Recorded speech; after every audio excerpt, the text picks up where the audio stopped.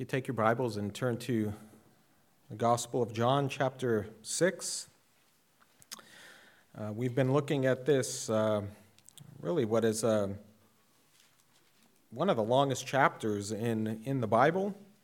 And so far we have gone through John 6, verse 1 to 49. So what we've considered, just so you're aware, if you're joining us for the first time, we've been going and considering this miraculous sign of Jesus, the feeding of the 5,000, and we saw how the people who received that sign misinterpreted the sign. That was verses 1 to 26. And then we saw Jesus start to give a clarification of what the sign was supposed to point to and what it meant. The sign was meant to point them, sinners, you and me, to Jesus as the only means of eternal life and satisfaction, really, for the soul. As the true manna of God, Jesus came to satisfy the soul of every fallen sinner. He came to satisfy your soul. Every fallen sinner that comes to him in repentant faith will be fully satisfied in Jesus.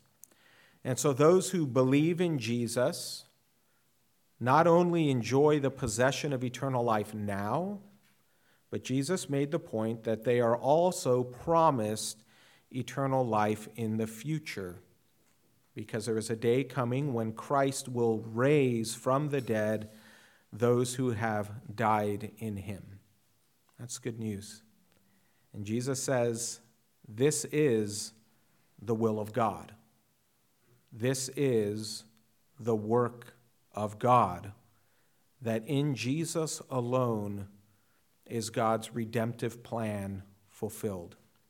And so Jesus then reiterates and summarizes all of that which he talked about and the sign in verse 47 to 48, when he says to them again, "Truly, truly, I say to you, whoever believes has,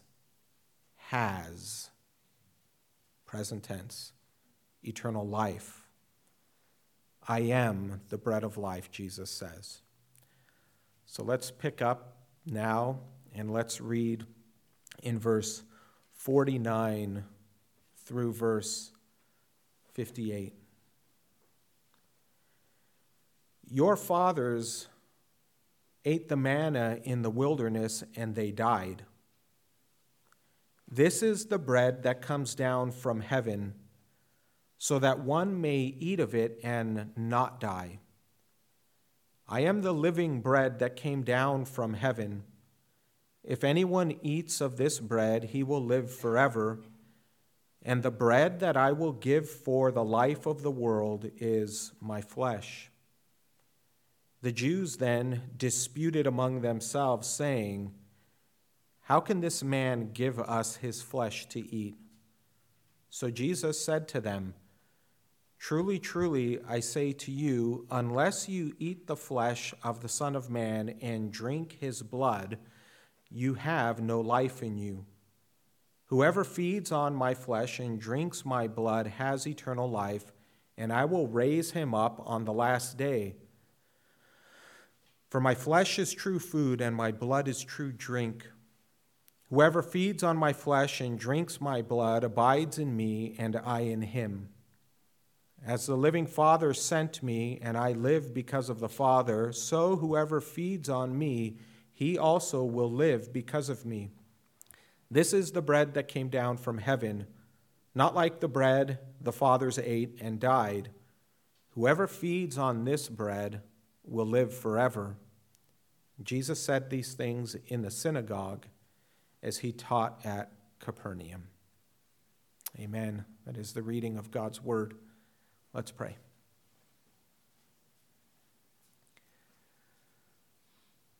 Our gracious God and Father, we ask for your blessing. Holy Spirit, we ask for your instruction.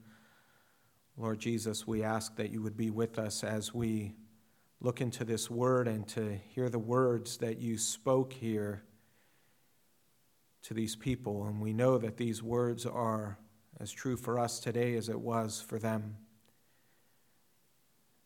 Lord, we know that we are ignorant in so many ways and our understanding is faulty and we become easily confused or led astray by certain teachings. And we know that the issue is not with the unclarity of your word, but it really is with our own hearts and our inability to understand. And so we pray that as you promised the Helper to come to us and to give us understanding, that even now, Holy Spirit, you would be with us to give us an understanding of these truths and to help us to see clearly what our Lord is communicating to us about him and about salvation in his name.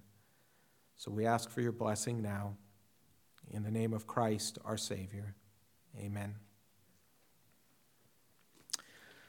So what you'll see in these verses, especially beginning in verse 49, is that Jesus moves in this whole discourse on the bread of life. He really starts to move in verse 49 to using a metaphor to further clarify for them what he has been communicating to them. As he's calling himself the bread of life, you'll see in these verses we read, it's rather striking. I don't know if it is to you, but it's striking. It's striking to me, and it was certainly striking to all of those who heard, because he extends this metaphor significantly through these verses. And as we read, and you can see there, he starts to use these terms, eat his flesh, drink his blood, feed on his flesh, to feed on him. And it really dominates the whole section. And in verse 51, 53, 54, for example, we read it, but Jesus says, "The bread that I will give for the life of the world is my flesh, and unless," that's going to be important, "unless you eat the flesh of the Son of Man and drink his blood, you have no life in you.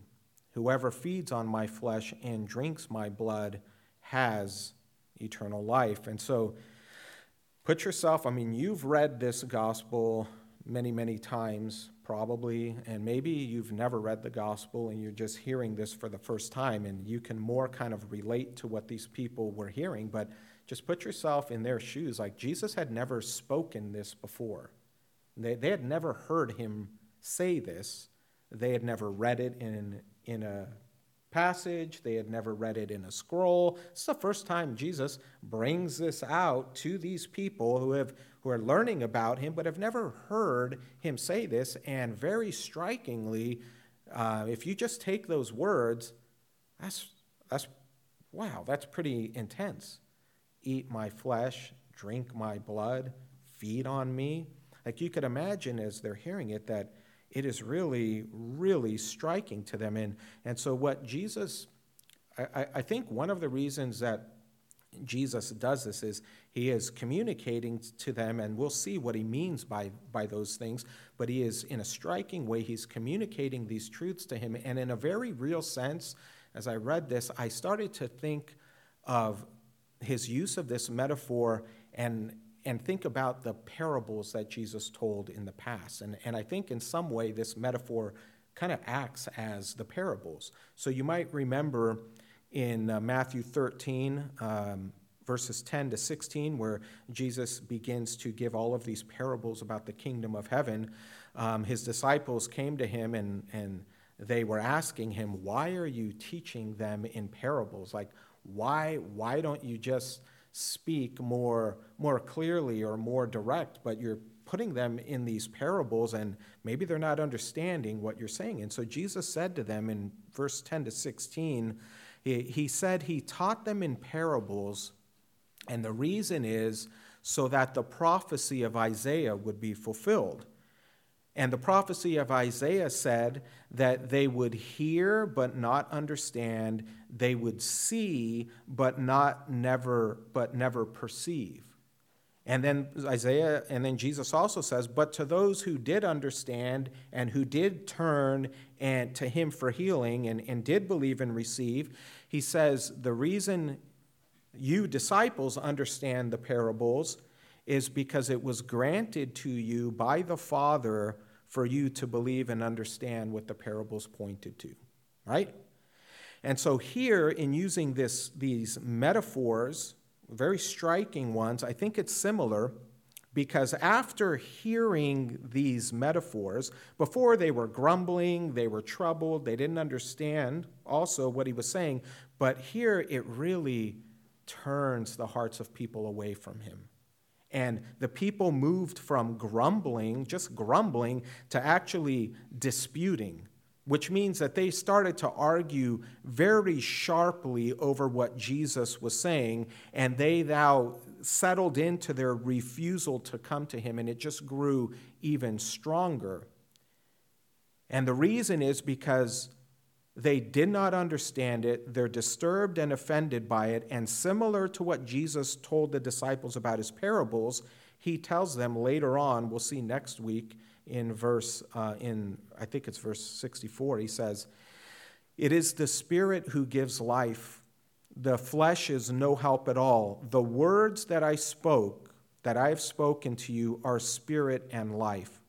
But there are some of you who do not believe. This is why I told you that no one can come to me unless what? Unless it is granted him by the Father." In other words, Jesus is saying he gave these metaphors, he gave this teaching, and it is not something wrong with my teaching. What is wrong and they do not believe is because God the Father, the Holy Spirit, has not yet caused them to be born again, to understand what it is he is saying. The prophecy of Isaiah is fulfilled. They hear but do not understand. They see but never perceive. And it's not that Jesus has been unclear prior to this. He's been very clear. But now this metaphor strengthens it, and ultimately people abandon Jesus because of it. And so the two questions I think that I would like to answer this morning for us in verses 49 to 58, if you're taking notes, the first question is simple. It's this: what does Jesus mean by this figurative language? What is Jesus saying in this metaphor? It's a very simple question. And along the lines of that question, which directly follows, once you understand that, what he means by it, you'll understand what it is they are rejecting.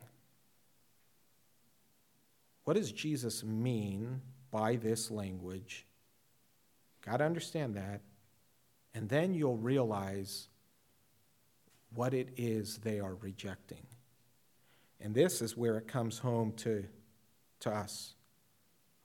Because my prayer for us as we go through this is we will see what Jesus is saying, and then the question is, do you believe what Jesus is saying, and have you come to him for salvation, or are you still rejecting it? Are you still fighting what he's saying and refusing to come to Jesus? Those are the only two options here, okay? So let's start with what is all this figurative eating and drinking in flesh and so on? What does it mean? So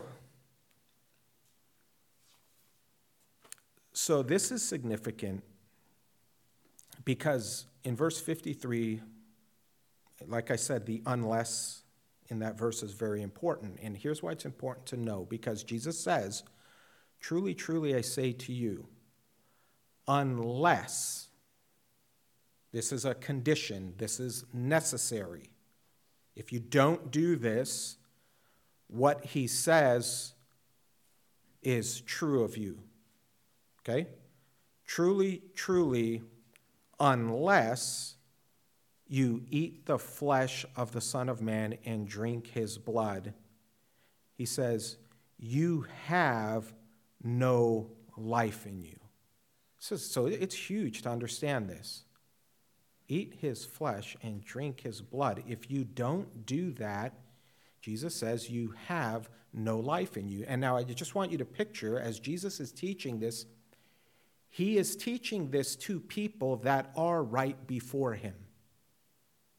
They are living, they are breathing, they are hearing, they are seeing. They're people just like me and you. And Jesus is talking to them, and he's saying, unless you eat my flesh and drink my blood, you have no life in you. Now, when they hear that, they are probably thinking, like many of us would think, I feel very alive. I'm here, I see you, I feel very alive. I'm alive, I'm living. Clearly, Jesus, I'm here. And so, of course, Jesus is not talking about their physical life, but when Jesus looks at the world and he sees you and me and he sees this people, do not forget and never forget that Jesus sees the world and sinners apart from him as dead. This is how Jesus looks at you and me apart from him. He doesn't see a people that are alive and vibrant and living. But when he looks at the world, he sees people that are dead in their trespasses and sins, a people that have no life in them. And so when you turn on the news at home and you watch, like Dean prayed about Russia and Ukraine, and you see the wars and you see the battles and you see everything taking, and it seems like these people are living and the world is alive, in the eyes of Christ, in the eyes of God, this is a dead world that is fallen in sin. And so Jesus says it is necessary for you to eat the flesh of the Son of Man and to drink his blood. And if you don't do that, he says, you have no life in you. So what does he mean by that then, if it's that important? And so I think to answer that question, let me first say what it doesn't mean. Simply put, Jesus is not referring here to a literal eating and feeding of his flesh or a literal drinking of his blood. I mean, just flat out, Jesus is not a cannibal. Okay? He's not a cannibalistic guy. He's not talking about literally eating and drinking his body. It's absurd. And it would have been absurd even to those people that were listening to it, the Jewish people. It would have been offensive and revolting to them, because even in the law of God, according to Leviticus chapter 17, verses 10 to 14, even according to God's law, the eating of meat with blood in it is a violation of that law, let alone eating a man and drinking his blood. So it is not literal, and it's offensive.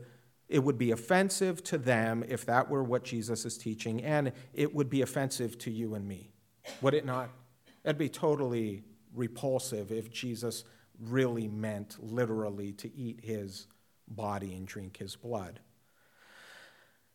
And so that also includes then, because what has happened throughout the history of the church, you might have this teaching where it's a teaching, especially within Roman Catholicism, that talks about transubstantiation. And this is to say that the bread that we're going to have later and the wine that we're going to drink later, that it literally turns into the body and the blood of Christ when it is blessed, and then you literally consume the body and the blood of Christ. And so they will look at this passage, and what they'll do is they will try to take this passage and use it to support that doctrine and that teaching of transubstantiation. And there are a lot of reasons to reject that teaching, and we cannot go through all of them, but let me just give you a few reasons. For one reason, why the Lord is not referring to the Lord's table here specifically is that they would not even have understood that what Jesus is talking about here, that he's talking about communion, primarily because why? Jesus hadn't even gone to the cross to die yet. Jesus hadn't even instituted the Lord's table yet. So if Jesus is here referring to the Lord's table, it would have been meaningless to them because he hadn't even instituted it. Okay, that's one reason. Secondly, and this is where it really starts to become problematic, if you're going to say this is about the Lord's table, if Jesus is talking about the Lord's table here, then he would be adding something in addition to faith as a necessary requirement for salvation. This is why I said that word unless is so important, because Jesus says, unless you eat of the flesh of the Son of Man and drink his blood, you have no life in you. So the reason that's problematic is manifold, but what you'll find is the whole testimony of Jesus and the scriptures is that salvation comes by what? By faith alone in Jesus Christ, by believing in him. And so what this teaching will do is it will insert a bodily act in between salvation and of the soul of man. Now it's not just by faith and believing in Jesus, but now it is by receiving the Lord's table is also included alongside faith. And of course, that goes against, like I said, the whole testimony of Scripture, even going back to Genesis, where Abraham was justified before God by his faith, but it also goes against the whole tenor of the Gospel of John. In this section, in fact, if you look back in John chapter 6 here, verse 29, when they ask Jesus, they say, well, okay, Jesus, what is the work of God that you want us to be doing? Do you remember that question? And Jesus said to them, this is the work of God. And what does he say the work of God is? To believe in him. This is the work of God, to believe in him. And then verse 35, he says, whoever comes to me shall not hunger, and whoever believes in me shall never thirst. And then verse 40, for this is the will of my Father, that everyone who looks on the Son and believes in him should have eternal life. And then in verse 64, Jesus is responding to their grumbling. He again ties their response and lack of life from the Spirit to their unbelief. He ties their unbelief not to their not eating his flesh and drinking his blood, but they're not believing. And then the whole Gospel of John says in chapter 20, verse 31, it is written so that you may what? Believe that Jesus is the Christ, the Son of God, and that by believing you may have life in his name. In no sense is eating or the Lord's table or communion put in the mix. It's all about believing in Jesus Christ. There's a lot of passages. Now, another reason, though, is this. If you still want to argue that it is the Lord's table that Jesus is talking about here, there are some consequences to that are really bad if you add it with faith and repentance. And the consequence is this, is if that's the case, then you would be shutting out of heaven those who never partook of the Lord's table. Are you willing to say that the thief on the cross that repented and believed on the Lord Jesus Christ has no life in him? Are you willing to make that conclusion that when he repented, because he did not come off the cross and receive the Lord's table, that he has no life in him? I don't think so. And what about all those people who have never been at the Lord's table and received communion, but yet came to know Jesus as their Savior? Maybe they repented.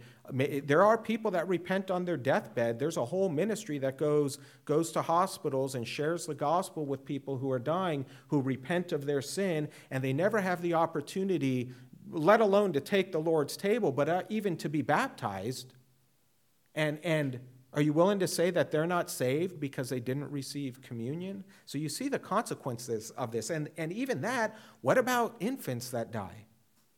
What about all of those children that die in the wombs of their mother? Millions are killed through abortion and also through sickness. What about all of those children that die that never received the Lord's table? Are we willing to say that none of them are redeemed because they didn't eat of the flesh and drink the blood of Jesus? Obviously not. And so this kind of interpretation really goes outside the bounds of what Jesus is talking about here. Because the means of salvation that God has appointed is that you believe on the Lord Jesus Christ.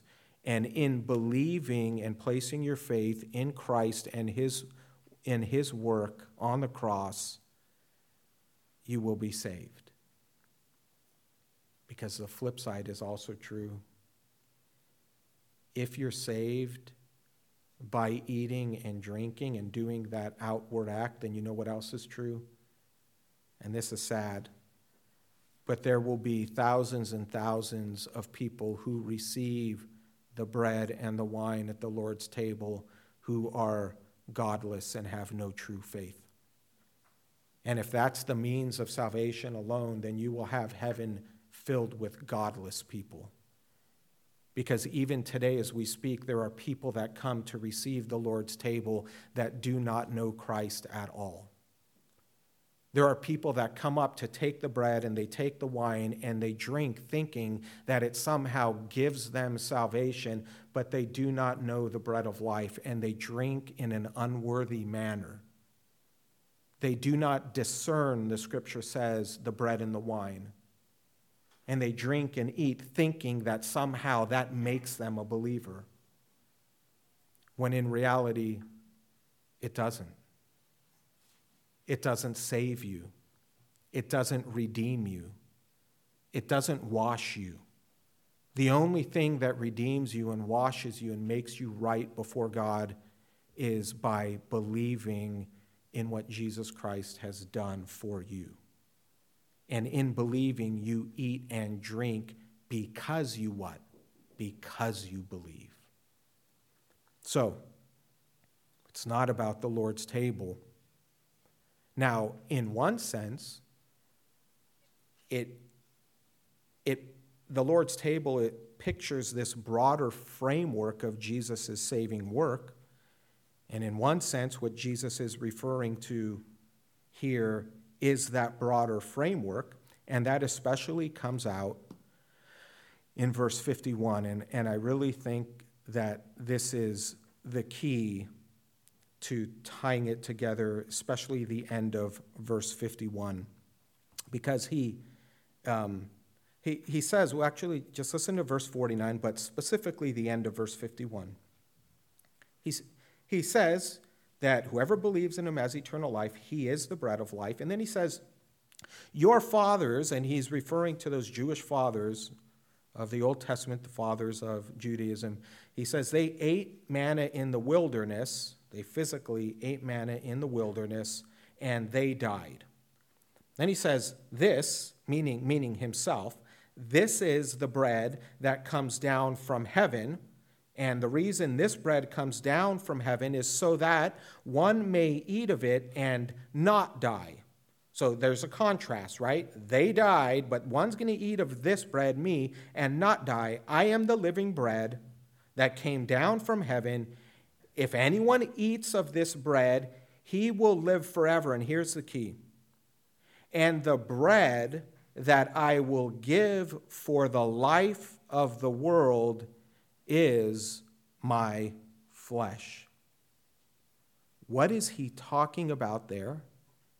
What is this bread, his flesh that he gives for the life of the world? I think Jesus is making reference there to the sacrifice of his own body, which he offered up on the cross when he died as a substitute for sinners. He says, the bread I will give, not have given or do give. So Jesus has something future in his mind. The bread I will give, it has not been given yet. So he's not saying, here I am before you, I'm giving myself to you right now. I've come, here I am, I give myself to you. He's saying, the bread I will give to you, this future act, is the act of offering himself up, his body, up to die on the cross for sinners. Voluntarily. He wasn't forced to do it. No one made Jesus go to the cross to die.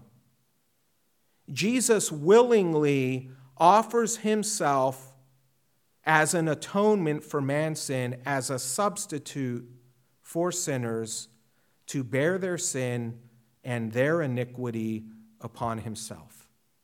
This is what Jesus is telling them. The bread that I will give for the life of the world is my flesh. Why do we need a Savior to do that? Because the wages of sin is death. The wages of your sin and my sin, just as it was for Adam and Eve and all of humanity, is death. When God looks at us,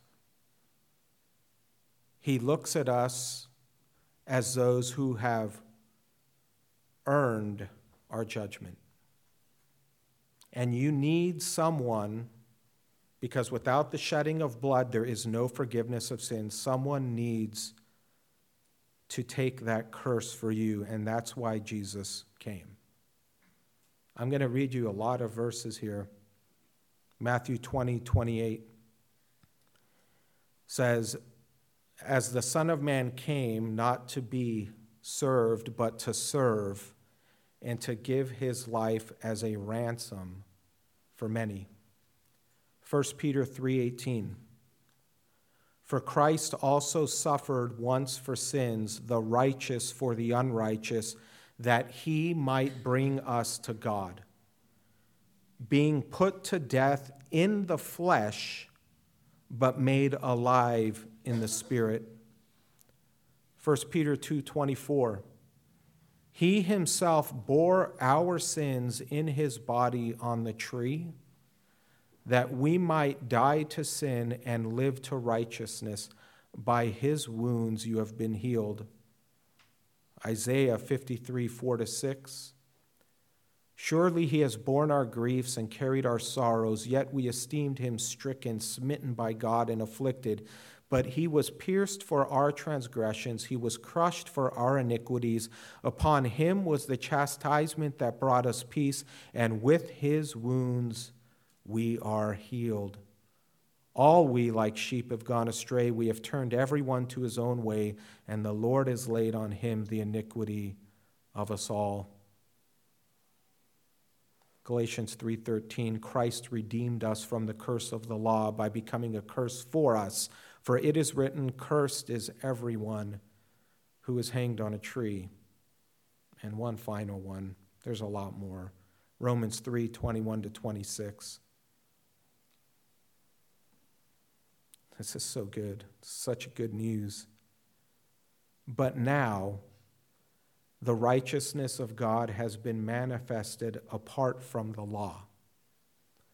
Although the law and the prophets bear witness to it, the righteousness of God through faith in Jesus Christ for all who believe.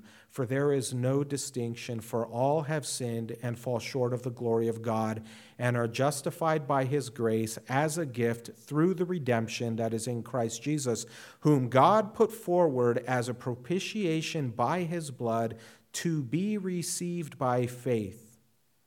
This was to show God's righteousness, because in his divine forbearance he had passed over former sins. It was to show his righteousness at the present time, so that he might be just and the justifier of the one who has faith in Jesus. Faith in Jesus. Jesus came to give his life in your place to make atonement for your sin. And so what does it mean for Jesus to do that, and for you to eat and to drink and to feed on him? It means that you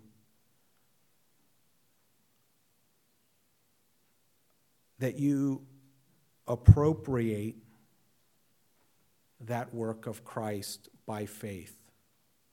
It means that you receive Christ's sacrifice, which takes place when a man believes on Christ crucified for salvation. That's what eating and drinking and feeding, it conveys the reception of Christ's sacrifice, which takes place when a man believes on Christ crucified for salvation. Do you believe? If you believe, then you have eaten, drinking, and fed on Christ. And so they didn't understand what Jesus was saying. And they refused to believe it, and many do today. I remember in college, was my undergrad at Fresno State. I was in philosophy, and I had one professor who I would share the gospel with. And I would walk with her after class, and I'd talk to her about the gospel, and went into her office, and we sat down, and I told her about Christ and his sacrifice and everything, and she basically looked at me, and she said, "Why should I believe that someone needs to die for my sin?" And she refused to believe. She thought in her mind she didn't need that. She didn't want that. She had no need for a Savior. Why should I believe that someone should need to shed their blood for my sin? So you know what was the great stumbling block for her? Was the cross. The great stumbling block for her was the cross. I'm good enough. I'm well enough. I'm kind enough. I do enough good works. I don't need a Savior. And this is what these people thought. And so here's the thing. No one can eat and drink and feed on Christ for you. You must believe on the Lord Jesus Christ personally. And this is true for all of, we don't have tons of children, but for you that are growing up in the faith, and maybe you're in the Sunday school class right now, but you do understand that no one can eat and drink and feed on Christ. Your parents cannot do that for you. You must appropriate Christ by faith. You must believe on him. You don't become saved by osmosis. And you don't become saved because your parents raised you in a Christian church. You cannot feed on Christ through someone else. You must feed on him on your own and continually come to him, because that's what faith does. Faith keeps looking to Jesus. J.C. Ryle, I think we're on the same page, Dean. You're reading J.C. Ryle, me too. He said, "The food of this world, for which so many take thought, will perish in the using, and not feed our souls. He only that eats of the bread that came down from heaven shall live forever. And so these Jews, it's a stumbling block. And so verse 52 says, the Jews disputed among themselves. Here's their rejection. How can this man give us his flesh to eat? They just don't get it. How can this man give us his flesh to eat? So they rejected the cross, they rejected the gospel. And so Jesus says to them, verse 53, truly, truly, I say to you, unless you eat the flesh of the Son of Man and drink his blood, that is, believe in him, you have no life in you. So without coming to him, he reiterates, a day is coming, you have no life, there is a day of judgment coming. But here's what I want to leave you and I with this morning. You do not have to live a dead life and reject the life that Jesus gives through himself. Because Jesus goes on to say, again, verse 54, whoever feeds on my flesh and drinks my blood, whoever believes in me, has eternal life. If you believe and come to Jesus, you have eternal life now, beloved. And because it's eternal, you cannot lose it. He will sustain you. He will do his work in you and apply his work on the cross to you, and that work is complete. You are forgiven. Your sins are paid for, past, present, and future. That means when you sit here this morning, if you have believed on Jesus, I want to exhort you to say, stop looking at your past failures. Stop looking at what happened before and your sin, but come freshly to Christ, because you now have eternal life. And he says, secondly, he will raise you on the last day. So you're presently in Christ, and in the future, when your body is laid in the ground and you die in this life, Jesus says you will be raised again. You have a hope that is secure in Christ. And thirdly, if you believe in him, Jesus says, if you feed on his flesh and drink his blood, believe in him, you abide in him, and he abides in you. He will always be there like the vine in the branches. You will live for his glory, and you will truly know what it is to be alive. I tell you, I've never been more alive than when I came to know Christ as my Savior. You see, the world thinks they're alive, but they are in bondage, and they are enslaved to sin. Do you remember what it was like to be in sin? You were living for yourself, for your flesh. You were enslaved in it. But when you come to Christ, you know what it is to be alive now, because you see clearly. And so, beloved, that's what the Lord's table is going to point us to. Eternal life, resurrection hope, Christ's sustaining grace. They rejected it when they rejected Jesus in the synagogue, but we, beloved, have believed, and those things are ours in him. Is that good news? It's good news. And so let us now prepare to come to the Lord's table. And I want to remind you that this is for those who have believed. And if there is sin you're holding on to, confess it. Ask the Lord to forgive you. Rejoice in his offering. You do not need to be perfect to come to the Lord's table. You just need to be saved, right? Don't need to be perfect. You just need to be saved. And so when you're saved, it's because you believe. So let us confess our sin, ask the Lord to bless it to our bodies as it points us to him. Let's pray.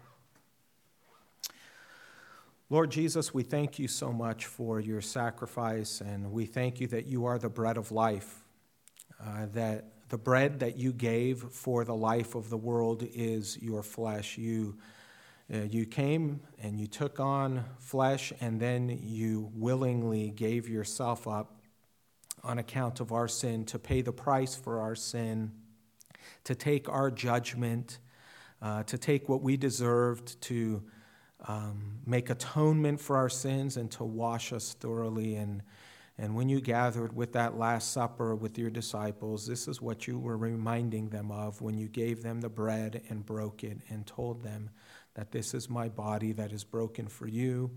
And then you gave them the wine and you said, this is my blood that is poured out for you, the new covenant in your blood. And Lord, we come to the Lord's table because we know and believe what these elements point us to. And we don't believe that we are literally eating your body and drinking your blood, but we have appropriated these truths by faith in you. And we rejoice that we are saved by faith in you and your work on our behalf. And so may you bless the bread that we eat, and may you bless the juice that we drink, and may we eat of it in a worthy fashion and give you all of the glory and the praise that you deserve for the work that you have done. Lord Jesus, thank you. It's in your name we pray. Amen.